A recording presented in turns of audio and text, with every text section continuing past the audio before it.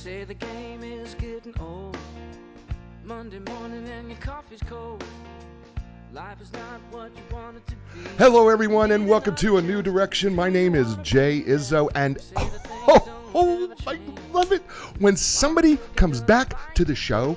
They are no longer a guest; they are family. You know, it's kind of like that person that you know in your life where you don't have to tell them. You tell them actually, please do not ask me to go into my refrigerator. Just go to my refrigerator, get the drink, get the food, get whatever it is you want out of my refrigerator. Just don't ask me anymore because you're family. Well, guess what? Rob Jolles is back. Oh, Mr. Excitement. Yes, he is. He's back. I'm telling you, the shiny dome, the whole thing, it's fantastic. I am so freaking excited. I love him. He's not just a friend. I feel like we've got this weird synergy thing between him and I where we were separated at birth. We didn't know it a few years apart. But it was just that I stayed around a little bit longer, so I let him go first. But anyway, that's the way it kind of feels with him. Is that we're just kind of like two brothers from the same mom, but our moms don't even know that. Anyway, the show's going to be great. Look, we're going to have a great time. And the book is entitled How to Change Minds. For those of you who are watching on Facebook Live right now, and thank you everybody who's joining us right now. How to Change Minds is the book. And listen, before you go, oh, I'm not into manipulation, stop it. Rob would never manipulate anybody. Would you get over yourself? This is about influencing people, and people need you to influence them. And before you say, hey, but Jay, I'm not in sales. No, shut up. We all are in sales. Listen, I have to sell my wife on me, okay? Every single day. So I promise you, you're selling somebody something. Sometimes if you have children, you're going to have to sell your children on doing homework, right? So we're all in sales. How do we change minds? It's great read. Absolutely great read. Comprehensive. I'm telling you, this is going to be a great book, and we're going to enjoy it, and Rob's going to be a lot of fun to talk to. So we're going to be doing that this afternoon, and whenever you're listening here on a podcast, we thank you for doing that as well. But let's do what we do every week, right? And that is we check in with you in the 4 areas of your life. You know how I feel. And I believe this, I am convicted of it, and that is that we are 4-part people. We are physical people, we are mental people, we are emotional people, and we are spiritual people. And we are all in different places in our life in all 4 of those areas. So I want to check in all 4 of those areas with you right now. So on a scale of 1 to 10, 1 being miserable, 10 being couldn't be any better, all right? Where are you at physically today? Right now, wherever you're listening to me right now, I'm just asking you out there, where are you at with that, right? How you feeling? Right? You feel pretty good. Like maybe a 5. You feel pretty good. Maybe you've been a little under the weather. Maybe it's a 4 or 3. Maybe I haven't been doing what I should be doing to take care of my body, right? And so maybe that makes you a 4, right? Maybe you're listening to me right now as you're driving in the car, and your hand right now, your right hand is in that bag of chips. Get it out of there right now, okay? Whatever it is, where are you right now on that scale of 1 to 10? And then I got to ask you, what are you going to do about it? Right? What are you going to do? What are you going to change? What is it going to take you to change? What can you do right now? Can you take that bag of chips, throw it out the window? Don't do that. Not if you're driving. Don't do that. That would be the wrong thing to do. But you know what I mean, right? Can you eat a little better? Can you put the fork down? Can we cut a few things out, right? Can we maybe do a little more exercise, take a walk, maybe walk your dog a little bit more often? You know what? Your dog would thank you if you just walk him a little bit more frequently. What do you got to do to change that physically? All right. You got that number? Awesome. So how about mentally? Where are you at on that scale? Same scale, 1 to 10, 1 being awful, 10 being outstanding. Where are you at mentally? And what do I mean by that? What are you feeding your brain? Right? What is going into your brain right now? What are you doing to exercise that right side of your brain, which is that whole creative side, or that left side of your brain, which is that whole logical side of your brain? What are you doing to feed that? How are you feeding both sides of that brain? Right? And there's so many ways to do that. I mean, reading is a great way. Watching the show, listening to the show is a great way for you to exercise your brain, because I have such amazing guests like Rob Jolles and his book, How to Change Minds, which, by the way, we're going to talk about. But that feeds both sides of your brain, because you're going to have to creatively put the pieces together. You're going to get some logic, and it's just an amazing way to do that. So on a scale of 1 to 10, where are you at mentally? Right? And then what are you going to do? What can you change? Because you could do some simple things. Reading is one, but maybe take up an instrument that exercises both halves of your brain. Maybe it's learning a foreign language. That exercises both halves of your brain as well. So you can find things to exercise your brain, and you're never too old to do that, okay? You are never too old to exercise your brain. Never, ever, ever, ever. As well as your body. All right? So you got two numbers. Let's go on to the emotional side. Where are you at emotionally? Okay, on a scale 1 to 10, 1 being miserable, 10 being outstanding, where are you at emotionally right now? What do I mean by that? We talk about emotional intelligence and emotional quotients and things like that. What we are really saying is, how well are you able to control your emotions that the little things don't get to you? Right? That's the first part of it. Right? Are you able to keep your emotions in check? All right? Or are the little things really getting to you? And you need to ask yourself why that is, because emotions are about being intentional about everything that we do, because you have a choice emotionally over everything that you do. You understand that, right? Right? I know it's not always easy, but the fact of the matter is you choose how you're going to react emotionally. And I'm telling you that because some people don't believe that they have a choice, but you do. Right? The other part of this emotional intelligence, this emotional quotient piece, is also how well are you able to relate to the emotions of others? And sometimes, you know what that is required? It's this thing, it's really hard. It's called listening, right? Are you really in tune to listening to the emotions of others when they speak to you, when you write to you, or are you misinterpreting those emotions because you're not really in tune with them? All those things combined are really that emotional element. So on that scale of 1 to 10, where are you at emotionally? And then I'm going to ask you the same question. What can you do right now to change that? Okay. And then finally, the fourth area of your life that I believe is just as important as your spiritual area. All right. And you go, Jay, I don't know. What do you mean spiritual? Well, what I think it means is that it's all the things that the other three areas cannot explain. That's what I think that means. And that it somehow centers you and gets you back to a place where you feel that there's a sense of peace and a sense of joy. I didn't say happiness, right? I didn't say satisfaction, but something that centers you back to center. And it's things that you can't explain. And for some people, it is God. And for some people, it's not God. For some people, it's nature. Maybe it's karma. Maybe it's something else that you believe in that gets you back to center, but that makes you feel whole. That is what I mean about the spiritual area of your life. And if it is God, you know what I ask you all the time is, how's that relationship going? Right? And if it is, right, that's because it's that important, right? So you've got these four numbers now, right? You got a physical number, a mental number, an emotional number, a spiritual number. Think of it as the four legs of a table. If the legs are uneven, it's pretty hard to eat off that table. But if the legs are too low while you're sitting in a normal chair, it's also very difficult to do, right? So try to bring them up all at the same time, evenly, as much as you can, and then work on them every single day to bring those numbers up. And you don't have to get from a 3 to a 10. Just get from a 3 to a 3.5. That's going to make your life so much better because remember, we always can be growing, and I want to see you grow in every area of your life. And one of the ways that we do that on this show called A New Direction is we get to interview some of the best-selling authors from all over the world. And Rob Jolles, my friend and author, has got this book entitled How to Change Minds. And I am going to tell you something. It's the art of influence without manipulation. I want to tell you that this book was such, I thought, oh man, it doesn't look very long. It's a challenge. It was such a great challenge because it really made me think about everything that I do when it comes to negotiating with people, when it comes to being able to help people make a decision, when it comes to inspiring people to another decision. This book, How to Change Minds, The Art of Influence Without Manipulation, is fantastic. And Rob Jolles is brought to us today by who else but Inline Business Brokers and Advisors. And we need to thank them because they're our sponsors. And you know what? Are you a business owner? At some point, you're going to need the services of an experienced business broker. Inline Business Brokers and Advisors are internationally known. Selling your business is a big decision. Make sure you build your deal team, starting with the experts at Inline Business Brokers and Advisors. And he is also brought to you by Linda Craft and Team Realtors, no matter where you're at in the world. They can help you find the right realtor, or if you're in the Research Triangle Park, find out why they say that Linda Craft and her team have legendary customer service. And by the way, the t-shirt shout out today that I'm wearing right now is from Note in the Pocket, right? And they are a nonprofit organization, and I think their mission sums it all up. They provide clothing to impoverished and homeless school children in Wake County, North Carolina, with dignity and love.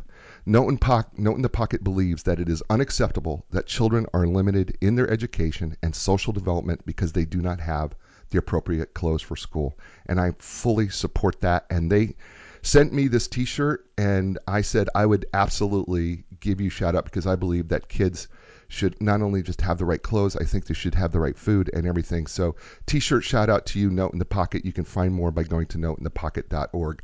That brings us to who I think is one of the most generous human beings, one of the most generous guests that I've ever had on the show. As I told you, he is not just a guest, he's a friend. And with over 30 years of experience and research, Rob Jolles is the leading authority, in my opinion, and pioneer on the art of influence and persuasion. None other. He is a widely sought after business coach. He's an amazing author and writer. He is a fabulous speaker. He's helped a number of Fortune 500 companies hone their communication skills, reinvent their sales processes, and boost their performance. Rob's keynotes and workshops have inspired individuals and organizations all over the world to create real, lasting change by not just teaching clients how, but teaching clients why. And he is author of this book, How to Change Minds. He's absolutely outstanding. Everybody, please welcome Rob Jolles. Rob, welcome back to A New Direction. Yay, I'm back. Good to be here. It's so awesome to have you with me. I got to tell you, I read this book, How to Change Minds, The Art of Influence Without Manipulating People, and I went, whew, okay, I got to read it again. And so I had to literally go through the book because, I think people want a shortcut to how do I get people to change their mind? And there are no shortcuts to this, are there? No, it's a process, and for some people, remember, you're talking about some people who may have been stuck in a part of their decision cycle for years and years. So there are no shortcuts. We're talking about some significant changes that we're looking to help and assist people with. So, everybody goes at their own speed, but if we can move people over what we call that fix, don't fix line, that big line of, well, let's stop whining about it and let's do something about it. Needless to say, it's not a 3-minute conversation, but boy, you move people across that line and the world opens up for everybody. So let's break down a myth. Okay, and you do such a beautiful job of this throughout the entire book, and even at the end of the book, you give us how to break this down. But let's break down one of these myths. One myth is, oh, Rob, I can hear Rob Jolles saying he's going to talk about manipulation. But whoa, right? We're not talking about manipulating people. We're talking about influence. Help people break through that myth, and help them understand the difference. Yeah, well, the good news is it's actually easier than it sounds because it really comes down to one word, just one word, and the word is intent. Now, when I say that, I mean there aren't two different processes out there. One when you manipulate, and one when you influence. It's really the same process, which is kind of scary when you think about it. Right. So when I say intent to you, Jay, what I'm saying is this. If the moves that we're going to make, the assist we're going to provide that person in front of us, the mind that we're going to change, if changing that mind only helps us, then we're manipulating them. If changing the mind of that individual truly helps that other individual, then we're influencing them. And I know people go, that's pretty, but if you just take a step back and think about it, you get what I'm talking about. And the weird thing is, Jay, I'm the guy. I'm a friend of the sales world. 33 years on the road. These are my brothers and sisters. But I wrote a piece that I think made a few people uncomfortable because I actually started calling out, and I just want to think about sales contests because what I just said to you, I think, is fairly easy. Okay, so the intent. So, well, of course, I'm going to do it for my client, not for me. But, Jay, I have been in the pit. I've sold insurance. I've sold for Xerox in New York Life. I've been there. I've been a gnat's hair away from a bonus that was a significant number. I've been this close to a cruise I was going to win. I've been this close to, as crazy as it sounds, I was in what was called a steak and beans contest once. Top half of the sales force got to eat steak with their significant others, and the bottom half served it to them, and we're going to be eating beans in the kitchen with their significant others. Now, Jay, you be one sale away, and you tell me how gray that line might be me with, I don't know if this sale is going to help you, my friend, but it's sure going to help me. And so I have empathy for that line, but Sure. that's the line right there. Right. We're talking with Rob Jolles, author of the book How to Change Minds. I never thought about that way, but you're in a sales contest and you're one sale away. Are you willing to cross the line to manipulate or influence? I never. Right. Right. Steaks or beans. Right. Wow. Okay. That's funny when you think about it. It's really funny. One of the things. It's funny, but it's true. It's got. If anybody's ever seen Glengarry Glen Ross, that is a brutally honest movie. It is. That 16 Minutes with Alec Baldwin, which coincidentally was not in the play, and this was a play first. It was a David Mamet play. Yeah. That was not in the play. But that 16 minutes is the most honest and real that anyone will ever see of the darker side. There's wonderful bright sides, but that's the dark side, and it was never shown better than in that 16 minutes.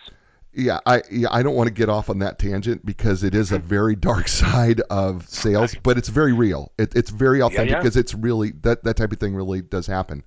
One of the things that you do in this book, and I think it's brilliant because this is where kind of for me it kind of starts, and that is you talk about the decision cycle. Because I think what we want to do is we want to jump into, as a psychological professional, I think so many people want to go, I just want to jump in and change the mind. No, wait here. First of all, there is a whole decision cycle that we have to really analyze first because we need to know where this person is at before we decide how we're going to get this person to commitment eventually. And change their behavior into the behavior that is actually going to be best for them, because what we're ultimately doing, and as you point out in your book, is you say, you need to rethink about how you think about this because you're really doing somebody a favor because they can't make a decision basically, or it's difficult for them to. So let's talk through that a little bit. Okay. Well, first of all, I think, and you honed in on a really important part. I can't tell you how many times in my career I walk by a cubicle, I'll walk into an office, I'll be on a stage, and somebody will tell me, while I'm taking a sip of coffee, I just need another sales idea. Give me a sales idea. And sometimes I'll look at them, I'll go, I'll give you a sales idea. Forget the sales idea. What if I could prove to you that the person that you're speaking to goes through repeatable, predictable steps, 6 stages, 3 critical decision points? Would it be of value to you to know where your customer is in their decision cycle before we start throwing sales ideas and persuasive tactics at people? Right. We are, when I learned to sell, 1980, I had a 10 program. I had 2 presentations. I memorized the Live, Die, Quit story and the 100-man story. Jay, these people didn't plan to fail. They failed to plan. That was the punchline of my 100-man story. But we're well past that. We're not going to be pitching clients anymore. We don't need to go in with memorized scripts. So why wouldn't it make sense then to think, how about the first decision we make when we're going to change the mind of another individual does not involve a tactic deployed by us. It involves observation, listening, as you said, and questions that can help us determine where the client is in their cycle. Once I understand that, then all I'm going to do is try and pair up, try and get to the side of where they are and intelligently continue the conversation. Now we're breaking away from scripts. Now we're breaking away from all the old school stuff, and now we're having a conversation. Yeah, this idea of the decision cycle, which is very, very interesting to me because and can we dissect that a little bit? Are you okay if we dissect that a little bit? Sure. Because sure. I think the listener and people who are watching us live and listening to us live, and by the way, we thank all those people who are doing that right now. But I think when we say decision cycle, I think people go, well, what's that? Whoa, what's that? And we've given a general idea, but let's start with the satisfied area and the acknowledgement and let's move our way around that through there if we can. Okay. Sure. So let me do this in 90 seconds or less. How's that? Put the clock on me.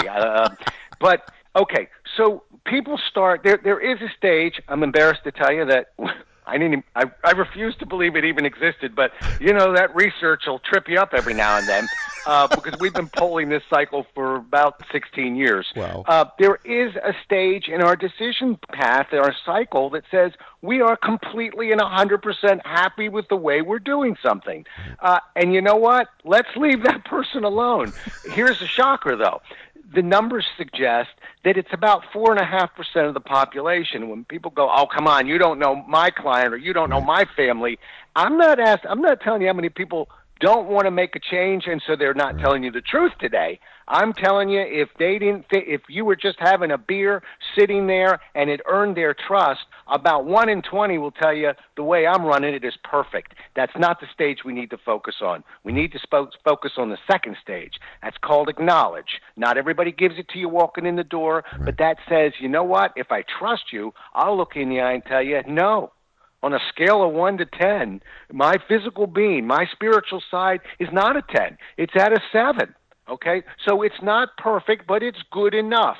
And that's where people tend to hunker down, as you can imagine, because quite simply, people don't instinctively fix small problems. They fix big problems. So they wait and they hunker and they hold until that problem grows and grows, and then whap! Something big happens, usually the straw that breaks the camel's back, and bang, they come across a decision point of, I'm not going to whine about it. I need to address this, kind of like a car that just blew a transmission.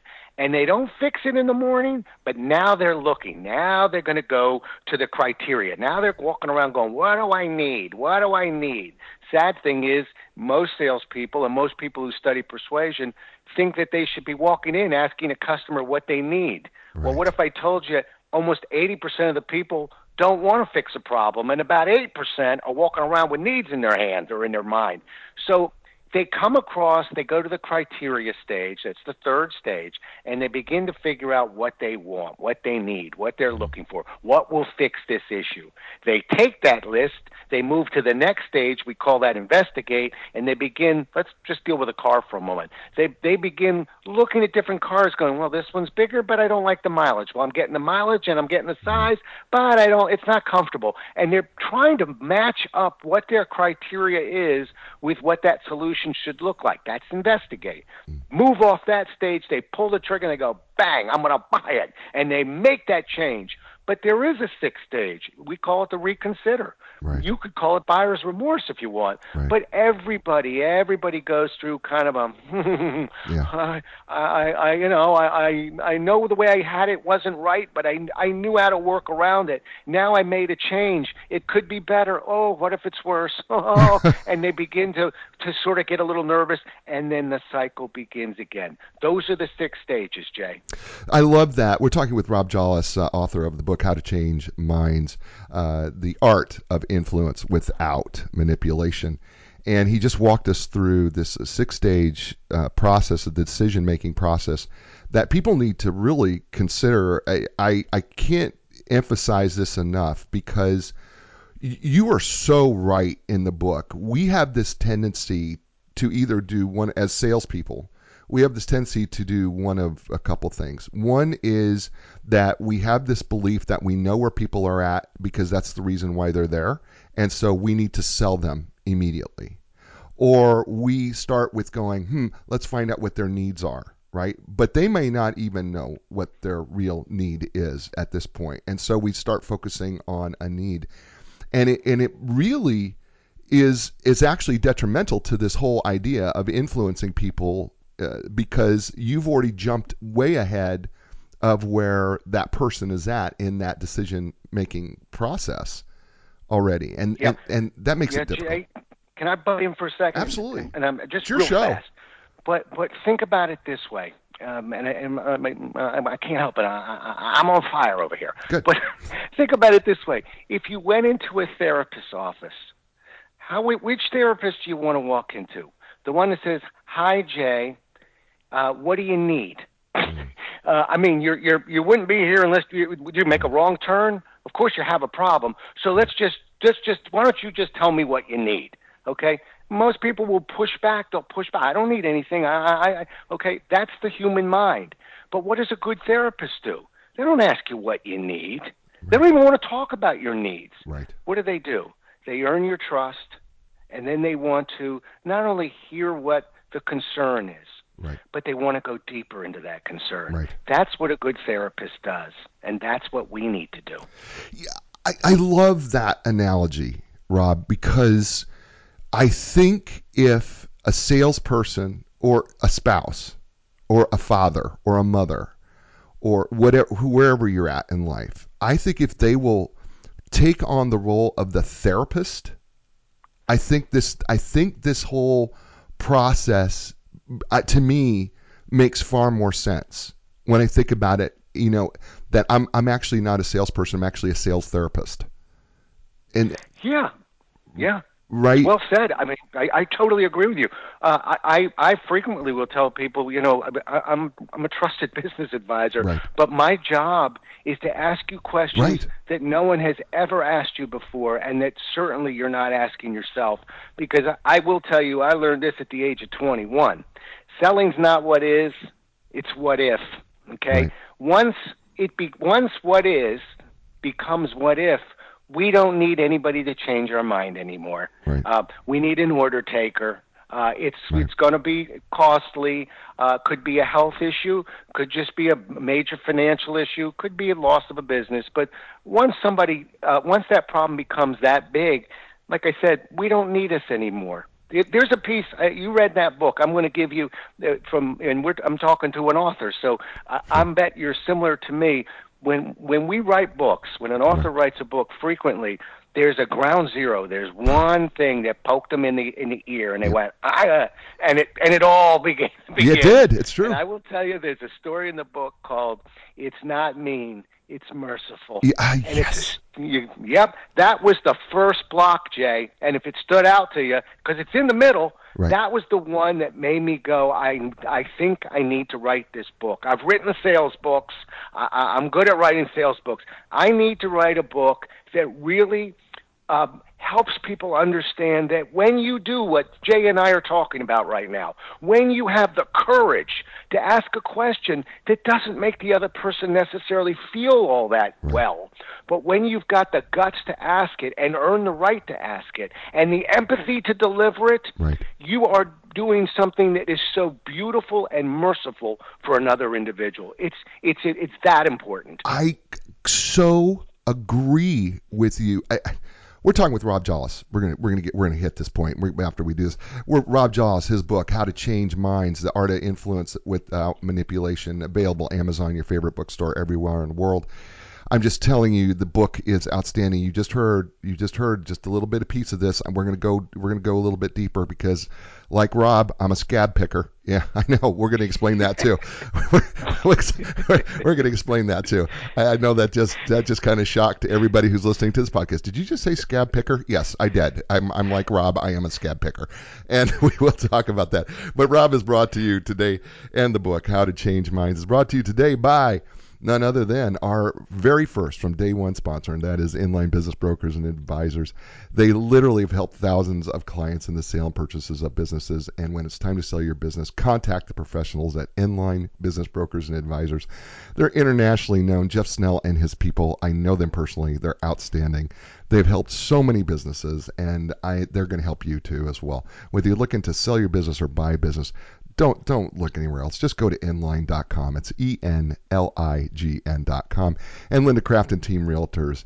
They are located in the Research Triangle Park here of North Carolina. That's the greater Raleigh, Durham, and Chapel Hill area. They are known for their legendary customer service in real estate.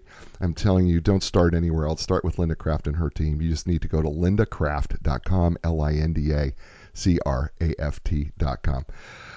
Okay, so we're talking about being merciful. We're not being mean versus merciful. And I think people are going, well, what do you mean versus merciful? And one of the things that jumped out, because it did jump out to me, the book, because actually it changed my mind. Because I've always struggled with sales. I feel pushy and I don't like it, and I've always struggled with that. And then you said, the truth of the matter is, you're not being pushy. You're being merciful to them to help them along this process. And I went, oh wow, I never It really did alter me in terms of going, man, what I'm doing here is because I'm authentically really trying to help people, right? And I know I am. I know that I'm trying to do that. But at the same time, I didn't want to be that person, who was pushing over the top. And I think sometimes for those of us who are not always comfortable with sales, we feel like, man, I'm pushing too much rather than really realizing I'm being merciful to the potential client. Right? Yeah, we have doctors, good doctors and not so good doctors, but the good ones really are they're wonderful because they help us relieve our pain. We have good lawyers and bad lawyers, but truly we have there are good lawyers, right. And the good ones help us interpret the law. Right. We have good salespeople and bad salespeople, but the good ones are amazing because they help us over our fear of change. Right. They help us to be more proactive in the decisions we make. I know I'm a little jaded on this one, but I'm putting them right up there with doctors and lawyers Sure. when you think about the decisions we're talking about here. Right. Jay, you read the opening of the book. Yeah. The rest of your family here, not so they haven't read it yet. Right. But I'm going to tell you a funny story. The publisher only made me take out one story in the book, and it was the first story. So there was a different story in there. And here's the way that one went. You're sitting on a bar stool with a friend who's had too much to drink, as usual, and you're concerned, so you've asked for the car keys, and your friend says, "No, I'm okay, I'll be fine." But you're a pretty tough guy, so you say, "Well, no, really, I need those keys." And your friend says, "No, I'm fine," and you have a little bit of an exchange, and you don't get the car keys, and the individual leaves. Today, they don't make it home. Today, they make it to the hospital barely. The two people they kill on the road will never make it home. The families are changed dramatically forever. They'll never be rid of that pain. The person who commits this heinous act will be humiliated and will probably lose everything, create massive dysfunction in their lives and family as well, and perhaps spend some time in jail, and maybe deservedly. That's not for me to say. But what about you? You were on that bar stool. You were sitting right next to him. You had an opportunity to get those car keys, and you didn't do it. Now, if we could help, if we could show you a way to get those car keys, and as I say, might require some more difficult questions that you've never asked before. That's what we're talking about here. And that's why I say, straight-faced, I'm putting good salespeople right up there with a doctor and a lawyer. Wow. Okay, that story that you just told right there, that one hits hard. That's a punch in the face, is what you did. And wow. Okay, I'm never gonna feel bad about this thing as long as my. You're right. As long as your heart motivation is right, you're being authentic, you're being genuine, you really believe in what you're doing here. You're right. You're absolutely right, because I would never want that on my conscience. I wouldn't think twice about it. I would probably tackle the guy. Right? Yeah, Jay. Yeah, you think about it. What was the first question you asked me? Let's separate what manipulation and influence are, and we came up with the word intent. Right. Now you're starting to see it. I got to say one other thing, and it's kind of amusing. I have been obsessing since this interview started because Jay was kind enough to write a review for this book on Amazon, and I'm so grateful. But not all reviews are kind. And two down from Jay's is a review. It's two sentences. I want to read it to you. It says, the title is, "First Part is a Waste of Your Time." And here's what the review says. "Do yourself a favor and skip the first 25% of this book. Super off topic from sales. And he reiterates the same point 50 times.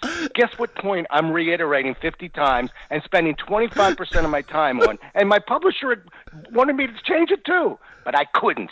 Right. Write what we're talking about. Listen, I'm happy. I've spent over 3 decades telling you how to sell things. Right. But you see why this is important. This is why people don't like using the word sales. This is what scares them. Okay, Right. but we have how many people, and this is the story that took its place. How many people have an aging parent who we want to get the car keys from? Right. We have an aging parent it's really time to get out of the house. Too many stairs. Right. And what's going to get them out of that house? Either someone who knows how to change minds, or a hip, a neck, or a pelvis break. Right. Right. Right. And we want to prevent that. We want to be proactive in those instances, right? And we want to not just be proactive, we want to do it in a way that's dignified to them, and at the same time we've got to be there's a little tough love involved here, where you just have to do what you have to do. And God, this is the thing about this book that and we're going to move into there because we've talked about this sales cycle and this decision cycle. I'm sorry. And one of the things that you said in that decision cycle that I want to kind of go back to, because I think so many of us fall into this area, and this is into this acknowledgement area where we go, yeah, we know it's a problem, but we really don't want to do anything about it. And yet we know we need to do something about it, but we kind of a little fearful of change, and we're also a little bit of fearful of what that's going to look like, because it may cost me more. Is it going to really cost me more than what I'm paying right now? If you take your car example, or, do I really want to move up to a house even though, my kids are now sleeping in a, dresser drawer, and so because I don't have enough room, there is this fear of change piece that comes into play when we're trying to change someone's mind because of that stage there. And I want to talk about that a little bit because we get a little stuck in acknowledging the fact that we need to change, but we don't do anything about it. Yeah, and we get stuck there. We can. Every decision is different, but we can tend to put it in percentages. We will typically spend almost 80% of our time actually in the acknowledged stage. Right. Kind of whining, moaning. Think about, for many people who are listening, think about the jobs that you've had where you've met people walking in when you met who were miserable and you're working for Mr. Johnson, you're going to hate that guy. And they're from the We Hate It Here club. They know they have a problem. They just don't want to do anything about it. Right. Matter of fact, next time somebody says that to you, do this. Ask them, well, gee, that sounds terrible. Do you have a resume together? They typically not even a resume. They just are whining and moaning and stuck. And they're there for a long time. We all do that to an extent. We're sort of waiting for the triggering device. Right. The most important people in my life that I've ever met are the ones that really can help me make these changes proactively. Right. But there's a process in place, and if you want, Jay, we can start talking about that. Jolles spent his 25% of his book on pleading with people to understand the difference, pleading with people to understand why this is so important. But don't think for a moment that that's where it ends. To me, there's a repeatable, predictable process to play our best cards of changing these minds. I just decided I had to spend too many books telling people how to do it. I had to spend that 25% on the why we do it. But I think we're there now. Well, I think we are, but I also think it's worth re-emphasizing again two really important points here. I think one is in this book, and what you talk about is it is a critical piece of the foundation of this book. And so to ignore this first 25% and to jump into the last 75%, it makes no sense if you don't understand the decision-making cycle. You can't. You're absolutely right. Yeah, you're absolutely right. And Jay, if you take a look at the cover of the book, and we worked on this cover hard. You don't see a dollar sign on that cover. There's no Rob will make you more money. There's a cat and a mouse. The mouse has got a piece of cheese, and the cat is looking like, what am I going to do here? Which way is this going to go today? That was an attempt to try and get people to realize that this is not, yes, when you sell, you can make more money selling. And I'm all for it. I'm a capitalist. Sure. But we needed the conversation before we got to how as to that. And that's why even the great Brian Tracy, who I have a tremendous amount of respect for, wrote a quote on the front, but it wasn't his first one. It was his second one. The first one said, Rob will help you make a lot of more money. And I had to go back to one of my heroes and sheepishly say, I can't use that one. That's not what this book is about. Right. This book is the moral implication behind change, and then we'll lay a process out there for you. So let's just jump a little bit ahead because there's so many things I want to talk about, right? I mean, I really do. Trust me, I want to talk about objections and everything else. But we got to get before we get there, and I also want to talk about how we deal with the sixth stage of buyer's remorse, and I want to talk about clarification and all those things. But the one thing I want to talk about that really filters itself right after this is we got to talk about trust. And the reason why I find trust to be, first of all, I find it to be fascinating because people fall on all sorts of the aisle on trust. Do you earn my trust? Do I give you my trust? How does trust work? Because I have an opinion to me, and I want to share you my opinion, and then you can go ahead and say you're really wrong, which is fine because I'm comfortable there. Because it would just agree with most of the time it happens with me and my wife, so it's okay. It's all right. Well, I don't want to be your wife, but let's hear what you got. So I believe, my personal belief is I give you trust. I just give it to you, and you have to do something to destroy that. It's my choice. If I want to trust you or not, I'm going to trust you. Because there is really, in my mind, there is nothing that you can really do to earn my trust. I'm just going to give it to you, not because you're competent. By the way, and I love the point that you make, and this is so consistent with Dr. Amy Cuddy from Harvard University in her research. Competence does not lead to trust. Warmth, empathy, and likability do, which I found really interesting because you kind of make that same point in there. So let's talk through this trust thing a little bit. Okay.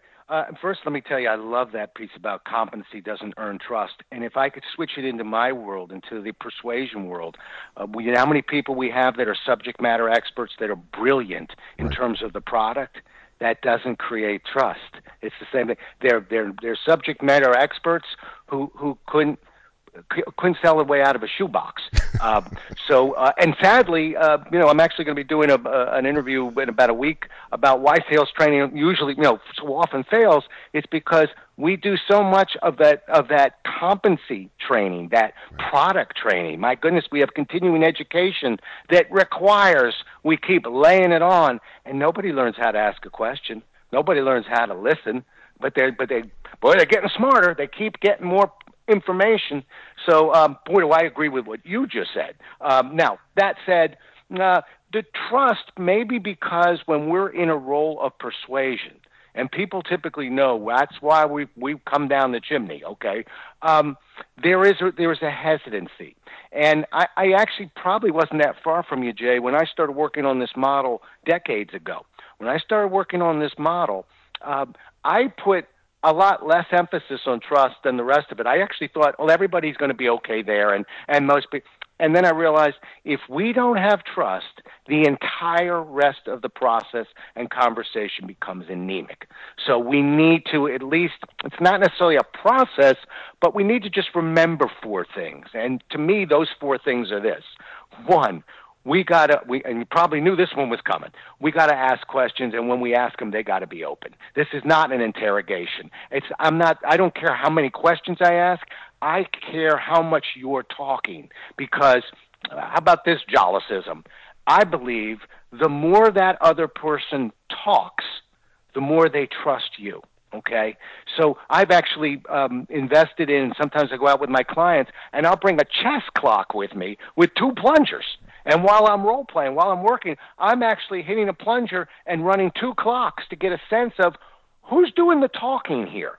And isn't that weird? Because the irony here is that when we think of a salesperson, we think of somebody who's going really fast and a silver tongue, and you're going to like it for these 9 reasons. That's the person that certainly knows their product. That doesn't create trust. That creates confusion. So, 1, I want to keep it open. 2, I want to actively listen. Right. And if you want a shortcut there's all sorts of polls, but my favorite one says really that if we take the top most disturbing pieces of listening that clients keep saying, and the 9 of them don't equal number 1, which is don't interrupt people. Let them talk. So you're asking open-ended questions that can't be answered with a yes or no. You're letting them talk, actively listening.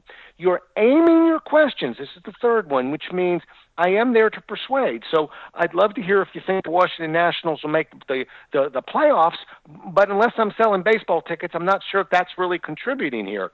So whatever I'm doing, I'm looking around my office right now. If I'm selling a laptop, I want to hear how you retain information. What sort of things do you typically do on a computer? How often do you travel with that computer? They're open-ended questions, and I'm asking them because I may have a laptop that's lighter. I may have one that's got more memory. If it's got more memory, I want to know what you put on it. I want to know how much video you use. So I'm aiming my question. But the fourth one, and it's an important one, is I want, as important as this conversation is about problems, it always starts with a problem. Ironically, again, that's the one thing I don't want to talk about right now. I don't want to walk in, Jay. I just want to get to know you and learn about you. What problem you having with your wife? Right. That's not going to create a whole lot of trust. So when I say avoid problems, I mean let's leave out the problem-related words. I might want to hear about your relationship and tell me a little bit about your wife. We go back to the laptop. Again, I want to hear what you do, how you do, who you do, but I don't want to know about problems with the laptop. That disrupts trust. If we do those four things, if we do that, we begin to earn the right to then say, now, let's double back, and I have some more questions. And these are the ones with concerns and challenges. These are the ones we will get at. It'll be a little tougher to answer. But do those four elements make sense to you? Oh, my gosh, yeah. They do. And not only do they make sense, it's that sales therapist approach, right? Where the therapist, you don't walk into the therapist and the therapist goes, well, let's talk about your relationship. No. It's softer than that. It's tell me about you. Tell me about what's going on. Tell me a little bit why we're here today. Why are we talking? Right? Talk to me about why we're talking today. And then as that person begins to talk, right? The more they talk, and you were talking about your father-in-law when you first met him, and you thought how awesome of a guy he was, right? And the truth is because he never did any talking. Right. He did all the listening. I think people need to understand that my father-in-law was an amazing man. He was an ambassador. And my wife, my girlfriend at that time, said, you're going to like him. And I said, well, I'll be the judge of that. Maybe he'll like me. I mean, I was, pretty big-headed guy. And 15 minutes spent time with him, and I got to tell you, I thought he was the greatest guy in the world. And I told my wife, I said, what a great guy. And she said, of course. She said, you're not the first guy I brought home, but she said, you do understand that he never really said a word. And I thought, well, that's impossible. Of course he did. We had a conversation. But I met him about a week later, and I said to myself, all right, we're going to watch this guy. And sure enough, he spoke very little. He asked incredible questions. And Jay, just as important, not only did he ask the question, but he put that tune behind the question, right? In other words, he was in the moment. It didn't look like he was just asking questions. He really wanted to know about me and what I was thinking. And he had me at hello. I mean, but I'll never forget that. I thought, what a coincidence. He's an ambassador. Probably something to this. Probably. We're talking with Rob Jolles, author, and by the way, fabulous speaker, funny, entertaining, insightful, life-changing speaker, Rob Jolles. How to Change Minds is the book that we're talking about. He's brought to you today by Enlign Business Brokers and Advisors. You can always learn more by going to enlign.com, ENLIGN.com, and Linda Craft and Team Realtors.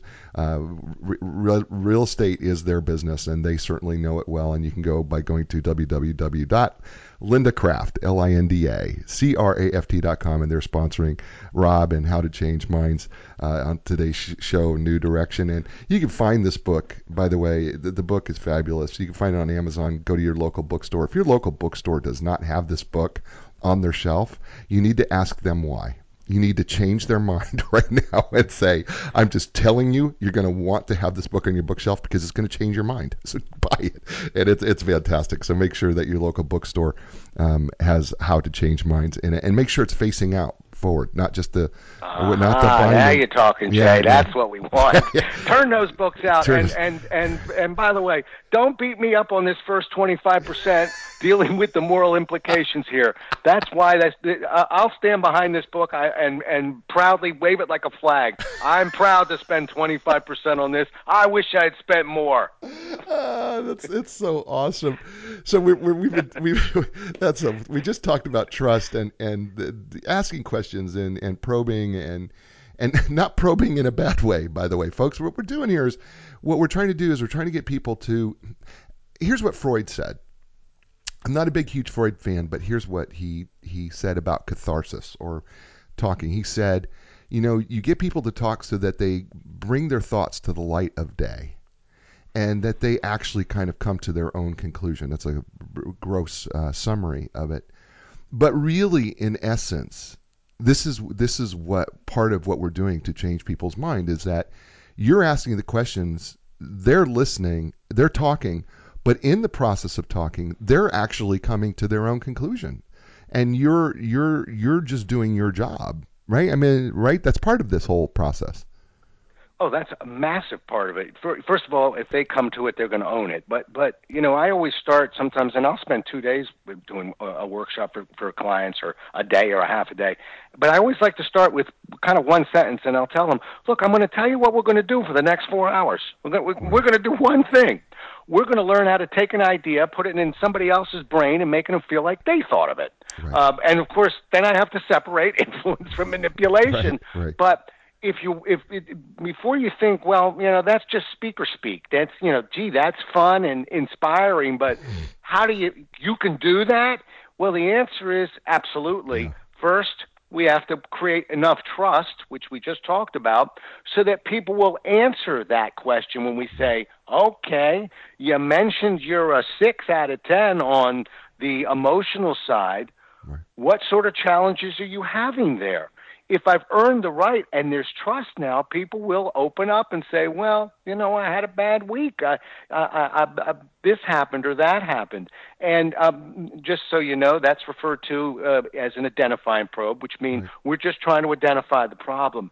But I don't mind telling you that if I had to take 10 years of my experience at Xerox and sum it up into one sentence of the greatest thing I ever learned from what I think is probably the greatest sales company in terms of education, that was Xerox, okay? It comes right here. It's not just about identifying the problem. Keep thinking like a therapist. It's not just about identifying it. Okay, well, Jay just told me that he had a bad week emotionally. Right. It's what do you do next? Do you solve it for Jay? That's the instinct. It's not logical, but that's the instinct. Well, I got a way for you to fix that. Or do you do something that is the toughest move you'll ever make because it requires mental agility and concentration? And that is, do you ask more questions about it? Mm-hmm. Don't move. We call that a developing probe. I'm not done. In the words of Al Pacino, from The Scent of a Woman, I'm just getting warmed up. I want to hear more about that. Okay, and that's why I can't write this down before we meet. This is the question on top of a question. Right. But I want to ask another question. How long have you been aware of that? I want to ask another question. What have you done up to now? I want ask another question. How's your wife reacting to that? I want to stay there, and I want to go deeper and further. Again, that's what a good therapist does. They don't solve it. They take it deeper because, again, people don't fix small problems. They fix big ones. And that's a scab picker.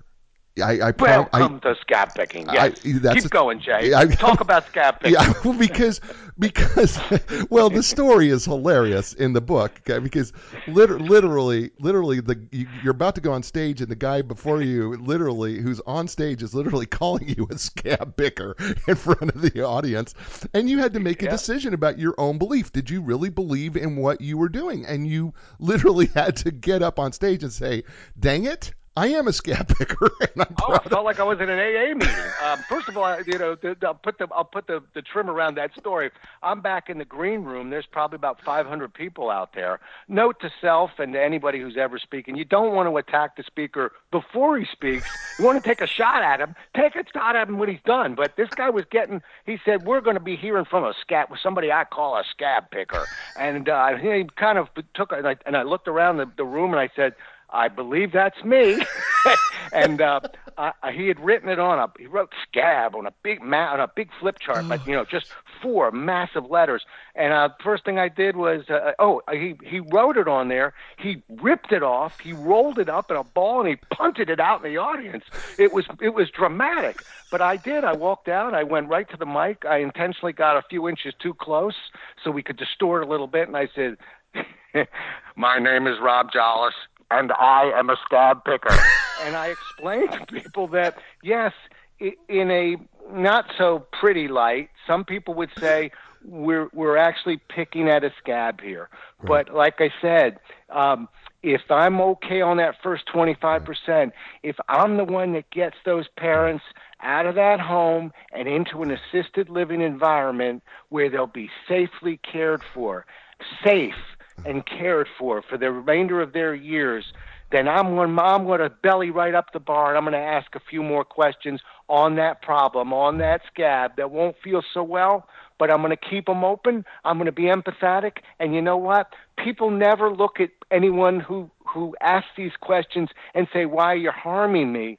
Because you've earned the right to ask them what they may not say it with their words, but they'll say it with their actions, which is, "God bless you and thank you." Mm. With Rob Jolles, author, golly, humorist, insightful genius is the only things I can come to mind right now. How to Change Minds is the name of the book, The Art of Influence Without Manipulation. The book is absolutely fantastic. Rob, do you have to get off hard, or could we go over a few minutes? Jay, I will never get off early on a Jay interview. I have cleared the decks. I'm not going anywhere. Oh, that's awesome, because I'm like going, oh my, it's already 3. It's already an hour. I'm like going, what the heck happened to this time? Because we did this the first time. The first time we were together, I was like, yep. The hour just flew by, and I was like, how does that happen? And we're having a good time together, and a lot of people, we're going to pull back the curtain a little bit here.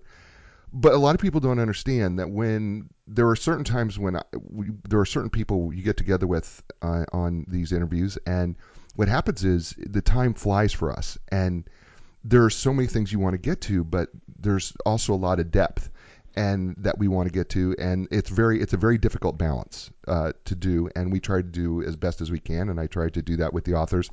But this show is, as I described to every person who's on the show, is we're literally at my kitchen with our favorite beverage and some Italian meats and cheeses, and you know how everybody gathers at the party at the kitchen, and you're all part of the party. And so we're doing this show as a party, and it just goes so fast. All right, so thank you for doing that. Give me a few extra minutes. But I want to talk about, because one of the things that we've got to jump to is eventually we got to get to a commitment, to that commitment stage where the person is going to give us a commitment. How do we bridge the depth of questions to getting a commitment ultimately? Right. Well, there's a lot of myths about gaining commitment and closing and things like that. Matter of fact, I know you wanted to move off the Glengarry, but there is a scene where he's pounding on the chalkboard going, A, B, C. A, always B, B, C, closing. Always be closing, as he's pointing at the Cadillac. Right. Listen. And the Rolex. Here's the an Rolex interesting watch. myth for you. In fact, this is statistics. It's not just a Jolles opinion. The stats suggest that couldn't be further from the truth. We're not always closing. That's ridiculous. Statistics say that if I ask somebody for a commitment, Jay, I really need you to commit to blank, and you tell me no, I about a 26% chance of making this move with you just flew out the window, and I'm surprised it's that low. Right. Because if nothing else, your ego's on the line. Your belt. You kind of got your arms folded, going. I said no, and I'm not letting some bald guy change my mind. So I don't want to push you into that corner. So it's not always be closing. It's not the more you ask, the greater your chances. It's none of those ridiculous myths. It's actually very logical. When you've actually earned the right, again, created that trust, not only uncovered a concern that that this other person has. It could be cleaning their room, but now they've admitted it's not as clean as they want it to be. And we got into who typically comes here, and then what do you think that says about to them? And we went deeper, and we actually got a commitment that it is worthwhile looking at other alternatives. To ask somebody to make a commitment isn't all that hard. I think the tricky part is just, and this is in communication. Isn't it the transitions that usually throw us? Absolutely. It's like I just have to figure out how to get from here's the solution to now I want you to do something about it. So I happen to actually love the transition of the words, wouldn't you agree? Now, that's just a style piece, but I use something that I call, it's sometimes referred to as a summary close. But when I close, I typically will say something like, so Jay, wouldn't you agree with what we've talked about? You're not only going to be able to get that greater communication that you said you were looking for, but you're also going to be able to implement this comfortably with both parties. And then I'm quiet. And what's cool about a summary, what you just heard me do is basically, in a sense, sort of test understanding. But what happens now psychologically on the other side is people are going, I think I'm getting ready to commit to something. And I don't have a problem with that. Right. In other words, you may say no to me. Right. And that's okay, because if we have 2 extra minutes, we'll talk about what happens when people say no. Right. But I'll clarify it and do some other things. But if you say yes, I don't really have a whole lot of concern of trying to come up with some grand phrase or ridiculous Columbo close or any of these nonsense. I can look in your eyes, extend my hand, and say, I'd love to work with you, or, let's get it started. And we don't have to play games. So It's that transition in, usually summarizing lightly what it is that you believe you provided them with. And if we get an agreement, ask for the commitment, discuss the logistics, and then remember that last wedge, that buyer's remorse, kind of reconsider. In my closes, I always believe, contrary to what the old school will say, which is the old school will say, once you've made the sale, get out of the house. It's like a horror movie. Run away. I know you're going to go through a buyer's remorse of sorts, and so a decision remorse. So my last step is 10 seconds long, but it's something to leave you with, like, Jay, the hard part's over. Now comes the easy part. And that's really getting started on this program. And I'm going to be here every step of the way to make sure that we do this the right way. I can't thank you enough. Boom. And we're done. And so, okay. So I got to tell you, one of the most eye-opening pieces to me was when you're talking about the buyer's remorse stage. And you of course tell the story about the guy who is negotiating a very extraordinarily dangerous hostage situation, basically, with the children and the kids, and I don't want to tell the story because I want people to read it, but the story is extraordinarily powerful, and it makes such an amazing point. And my wife, who owns her own real estate company, I said to her, probably one of the biggest mistakes that maybe is not being considered by your buyer's agents, your buyer's representatives, is you're not telling them what a great decision that they've made. And that is one of the things that you said in the book that I thought was so powerful, is telling people, you made such an amazing decision for you and your family. Congratulations on that decision. And you know what? I'm going to be here with you, because I know that it's going to, that the some of the hard work's about to get started, So I want to just say congratulations on making such a great decision for you and your family, but also let you know I'm going to still be here, and we're going to walk with you the rest of the way through this, through the boxes getting unpacked, because it's going to be awesome. And I thought about that as I think about it, as I even talk to salespeople, and you've influenced me so greatly on that, because it's not an area I had thought about. I've always wondered, because, psychologically, overcoming buyer's remorse is a really difficult thing. But then I thought, man, there's another stage to this that you bring up, and it's powerful, so powerful, just to encourage people to say, "You did great. You were great here. Congratulations, you were fantastic. What a great decision. How exciting for you. Awesome. You can rest easy tonight going, man, you made a great decision for you and your family." Yeah, and you know something, Jay, it's funny because we hear that speech, but it's before all the documents are signed. Right. It's before we just wrote that massive check. It's before we have been pronounced family and home. I now like a marriage. Right. And so, to me, it doesn't count before the ring goes on. It counts after the ring goes on. That's when we really need to hear it, because everybody's saying the same thing before the ring goes on the finger. And what about the objections? I'm just going to take a couple of minutes here because I want to talk about that, because I think when the people will say, okay, you know what, Jolles, and because you say that about yourself, you know what, Jolles, this all sounds great. Your process sounds great. You're right. Build trust, ask questions, probe deeper, pick scabs, blah blah blah blah blah. Handle the buyer's remorse, but you never said anything about the objections, because got to tell you, I get objections, Rob. Yeah. Well, there's two ways of looking at this. First of all, I can't tell you how many times people will say that, and it's like, I have to break it in half, which is, well, remember, when you offer a solution to a problem that people aren't committed to fixing, you're going to get objections. When you haven't created trust, you're going to get objections. When people see this as a nice to have, not a need to have, you're going to get objections. Yeah, there's so many reasons why we're shooting ourselves in the foot there. That said, I would never say, well, with the How to Change Minds book, Jay, if you follow every step there, well, you'll never get an objection again. It's that good of a book. And believe me, folks, he's not kidding. Jolles is a genius. The fact is that there's one more stat I'll throw on you. Would you believe that, and let's just call them persuasive conversations, without at least one objection, have a 24% chance less of drawing action, of closing, than ones with. So right off the bat, I want to tell you, I've got a big smile on my face, and I'm saying to you, don't think for a moment that I'm going, oh, no, it's an objection.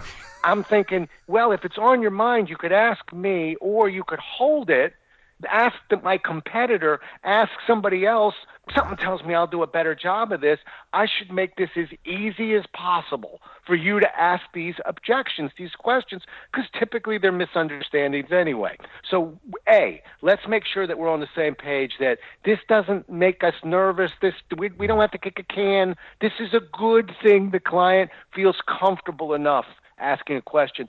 Real fast, but a slight diversion. When I give a seminar, there is nothing that will really unnerve me in front of a room except one thing, and that is no noise, no questions, no conversation. Agree with me, disagree with me, throw something at me, but don't just sit there. I don't know where you're at. You're making me real uncomfortable. It's the same when I'm one-on-one. I like when you ask that question, okay? So, A, that doesn't bother me. B, okay, so we've asked the question, and Jay, you said something. We can't do the whole book, but please understand, in the decision cycle and in the outside, there are three separate, I call them temperature reads, three separate questions that are designed to push out an objection at that particular stage. If you don't think this is a big enough problem to fix, why am I solving it? We're going to have that one already answered. Let's make sure that we've answered the question, is this what it's going to take to solve it? Maybe, no, you need more? Good, let's put that on the list. Then when I get to that nice little summary close, wouldn't you agree we got everything on your list? You can see I'm following a logical pattern. But now let's get to what happens when they say no. Biggest one, always clarify. Clarify. The biggest mistake we can make when somebody says, well, no, I don't think that's right for us, is to go, yes, it is, and I'll tell you 6 reasons why, and off we go. And by the way, 6 of them because we're figuring one of the 6 ought to be good. It's fool's gold. Usually when somebody objects, there's more to the story. Don't worry about guessing it. Ask them. As a matter of fact, I think the longer it takes us to answer an objection, the more credibility we give the objection. So step one, when we get an objection, is relax, smile, take it as a compliment, and just ask them, that's a great question. Can you go into more, give me more information there? Or if they're talking about something else, how are you comparing it to blank and blank? But the best move we can make, the one that doesn't look confrontational, the one that gets at the real answer, is just seek information, because often you'll hear, well, we tried this 2 years ago, or my uncle did whatever. See, now, oh, it's the uncle objection. I was just going to give you this 30,000-foot story. All of a sudden, we got the real reason. So, A, we clarify. B, we'll push it into one or two categories. It's either going to be a misunderstanding or a drawback. I'd certainly rather it be a misunderstanding, meaning, we wanted that and it doesn't have it. And usually companies will trim things down, will change products, will change ideas or solutions. There's a reason why that button's missing. So we want to just be very careful there. And Jay, just for a moment, let me jump into that. Sure. If it's a misunderstanding, I've always been a fan of something. It's actually an older model, but I love the model. It's called Feel, Felt, Found. And it's a nice way of saying to guys like Jay, you're not right. So Jay may say, I have the greatest show in the world. And he does. But let's pretend I didn't agree. So I don't want to go, no, you don't. Or, Jay, what I found was, here's 4 other shows. What I want to say to Jay is, Jay, a lot of people feel the same way you do. When they put together heart and soul behind a program, when they read every book and they have the kindness to put a review on, that is one great show. Now Jay feels a little better. And I'm going to add empathy. And Jay, I have to tell you, I felt the same way too when I first met you, that here's a guy who really, hey. But what I found was, and now I'm going to give Jay the information, you're in the top 5%, brother, but there's some other shows that have been around. In other words, I'm trying to clear the way to disagree with Jay. Because what I don't, some people, they get a little stubborn. And the good news is they're right all the time. Bad news is nobody wants to act on their decisions. I don't need to be right. I want to gently tell you another story. So that's the misunderstanding. Last one, but if it's a drawback, that means Jay wants it, I don't have it, and I got to look in the mirror and say, let's make it a car again or a house, okay, because your wife's a realtor. Sure. If the most important thing for me is that I got to have walkability, and I mean I've measured it down to a 70% or higher walkability number in Zillow. Look it up, folks. There's walkability numbers now, okay? If that's my number one need, and you're showing me a house that's got an extra bedroom and the best kitchen in the world, but I'm at a 25% on walkability, we're in the wrong home, okay? But as in real estate, it's a great example. There isn't any such thing as a perfect home, meaning, of course there's going to be a drawback. I can assure you we're going to get that walkability, and we're even going to get that big kitchen. I'm going to tell you, though, we're going to go to 2 bedrooms instead of 3, and I may have to trim some. Some people would say that's a drawback on the home.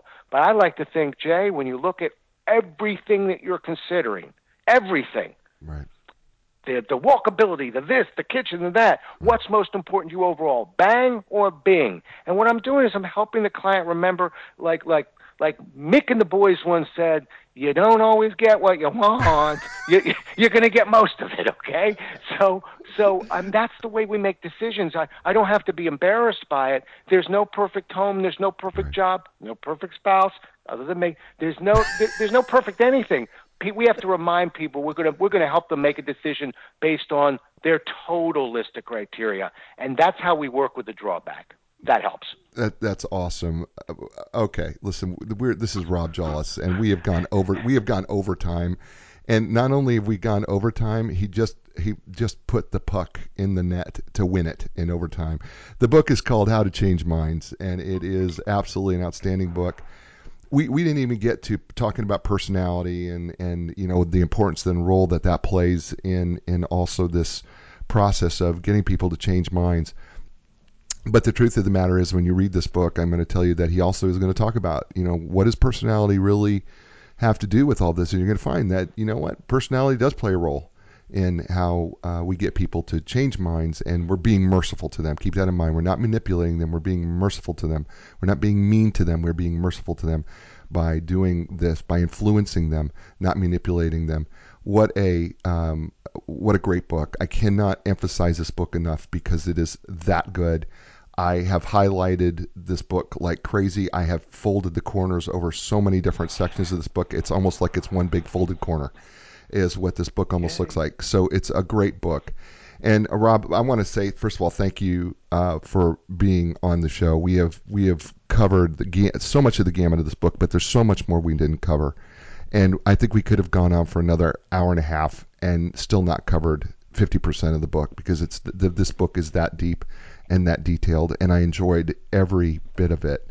And so I want to, first of all, thank you for writing it, but this is a book that's going to help people. And I don't care, and this is not just for salespeople. And this is if you're a parent, this book is valuable to you. If you have parents that are aging, this book is valuable to you. If you are in a relationship, this book is valuable to you. It really is. I mean, and I think that was your intent, that this wasn't just for salespeople; it was for everybody.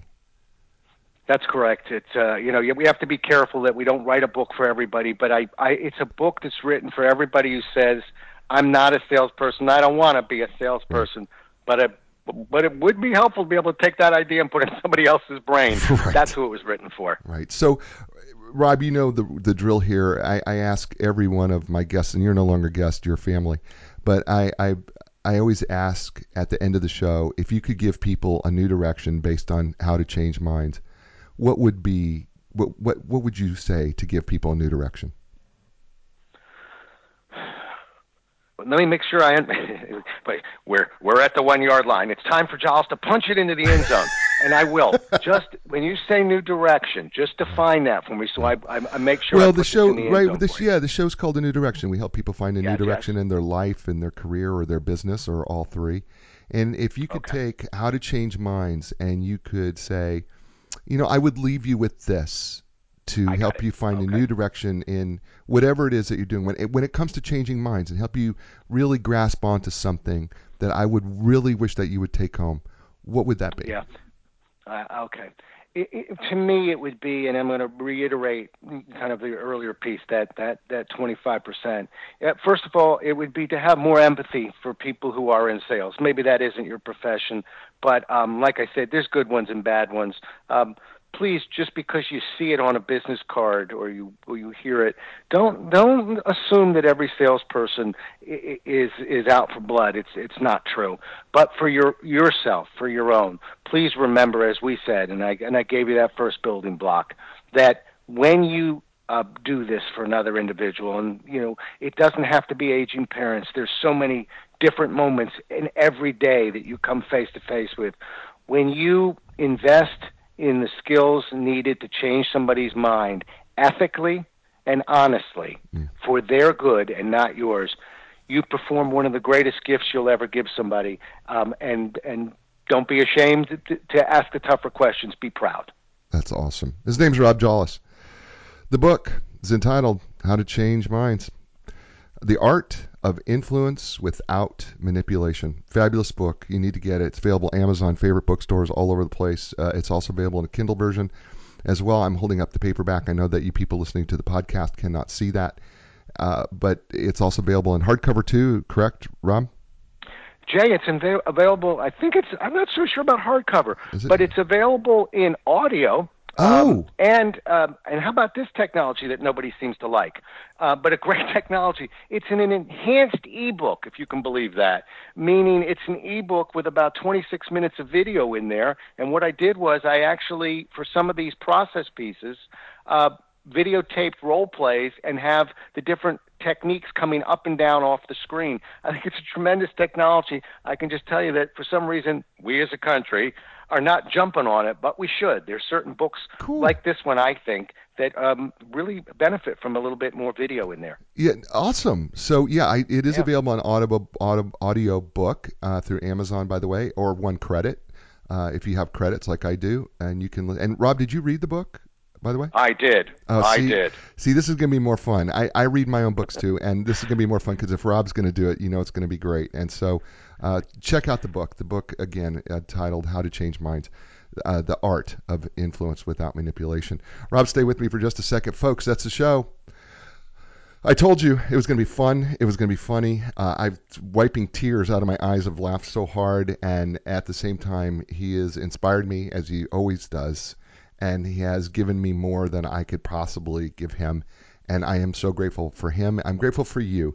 You know, we are now being downloaded in over 17 countries around the world. I never expected that, and I am so grateful to all of the countries around this amazing world that we live in, from Israel to India to Ireland to Italy, and it's not just the I's. There's Portugal and Austria and all these other countries, that the Netherlands and Sweden, that just download the show. I can't say but thank you, and I am grateful, and it blows me away every time you download the show. So thank you so much, UK.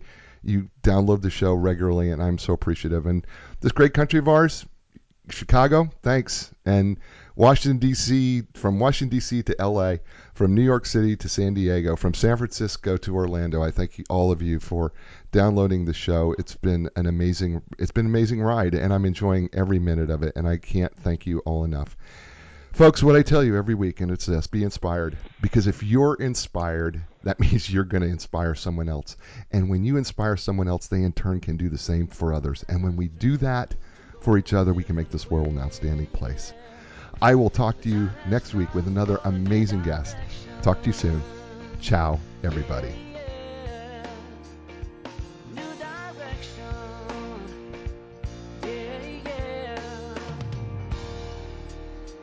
When you lost your confidence and the answers don't make sense, you got to keep your hope alive.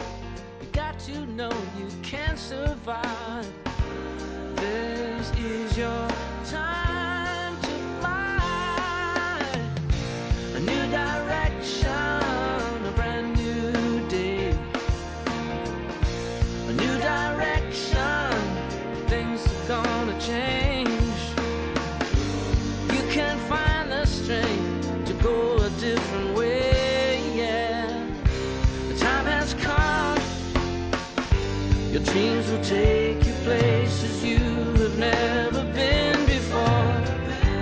Find your passion, find your strength.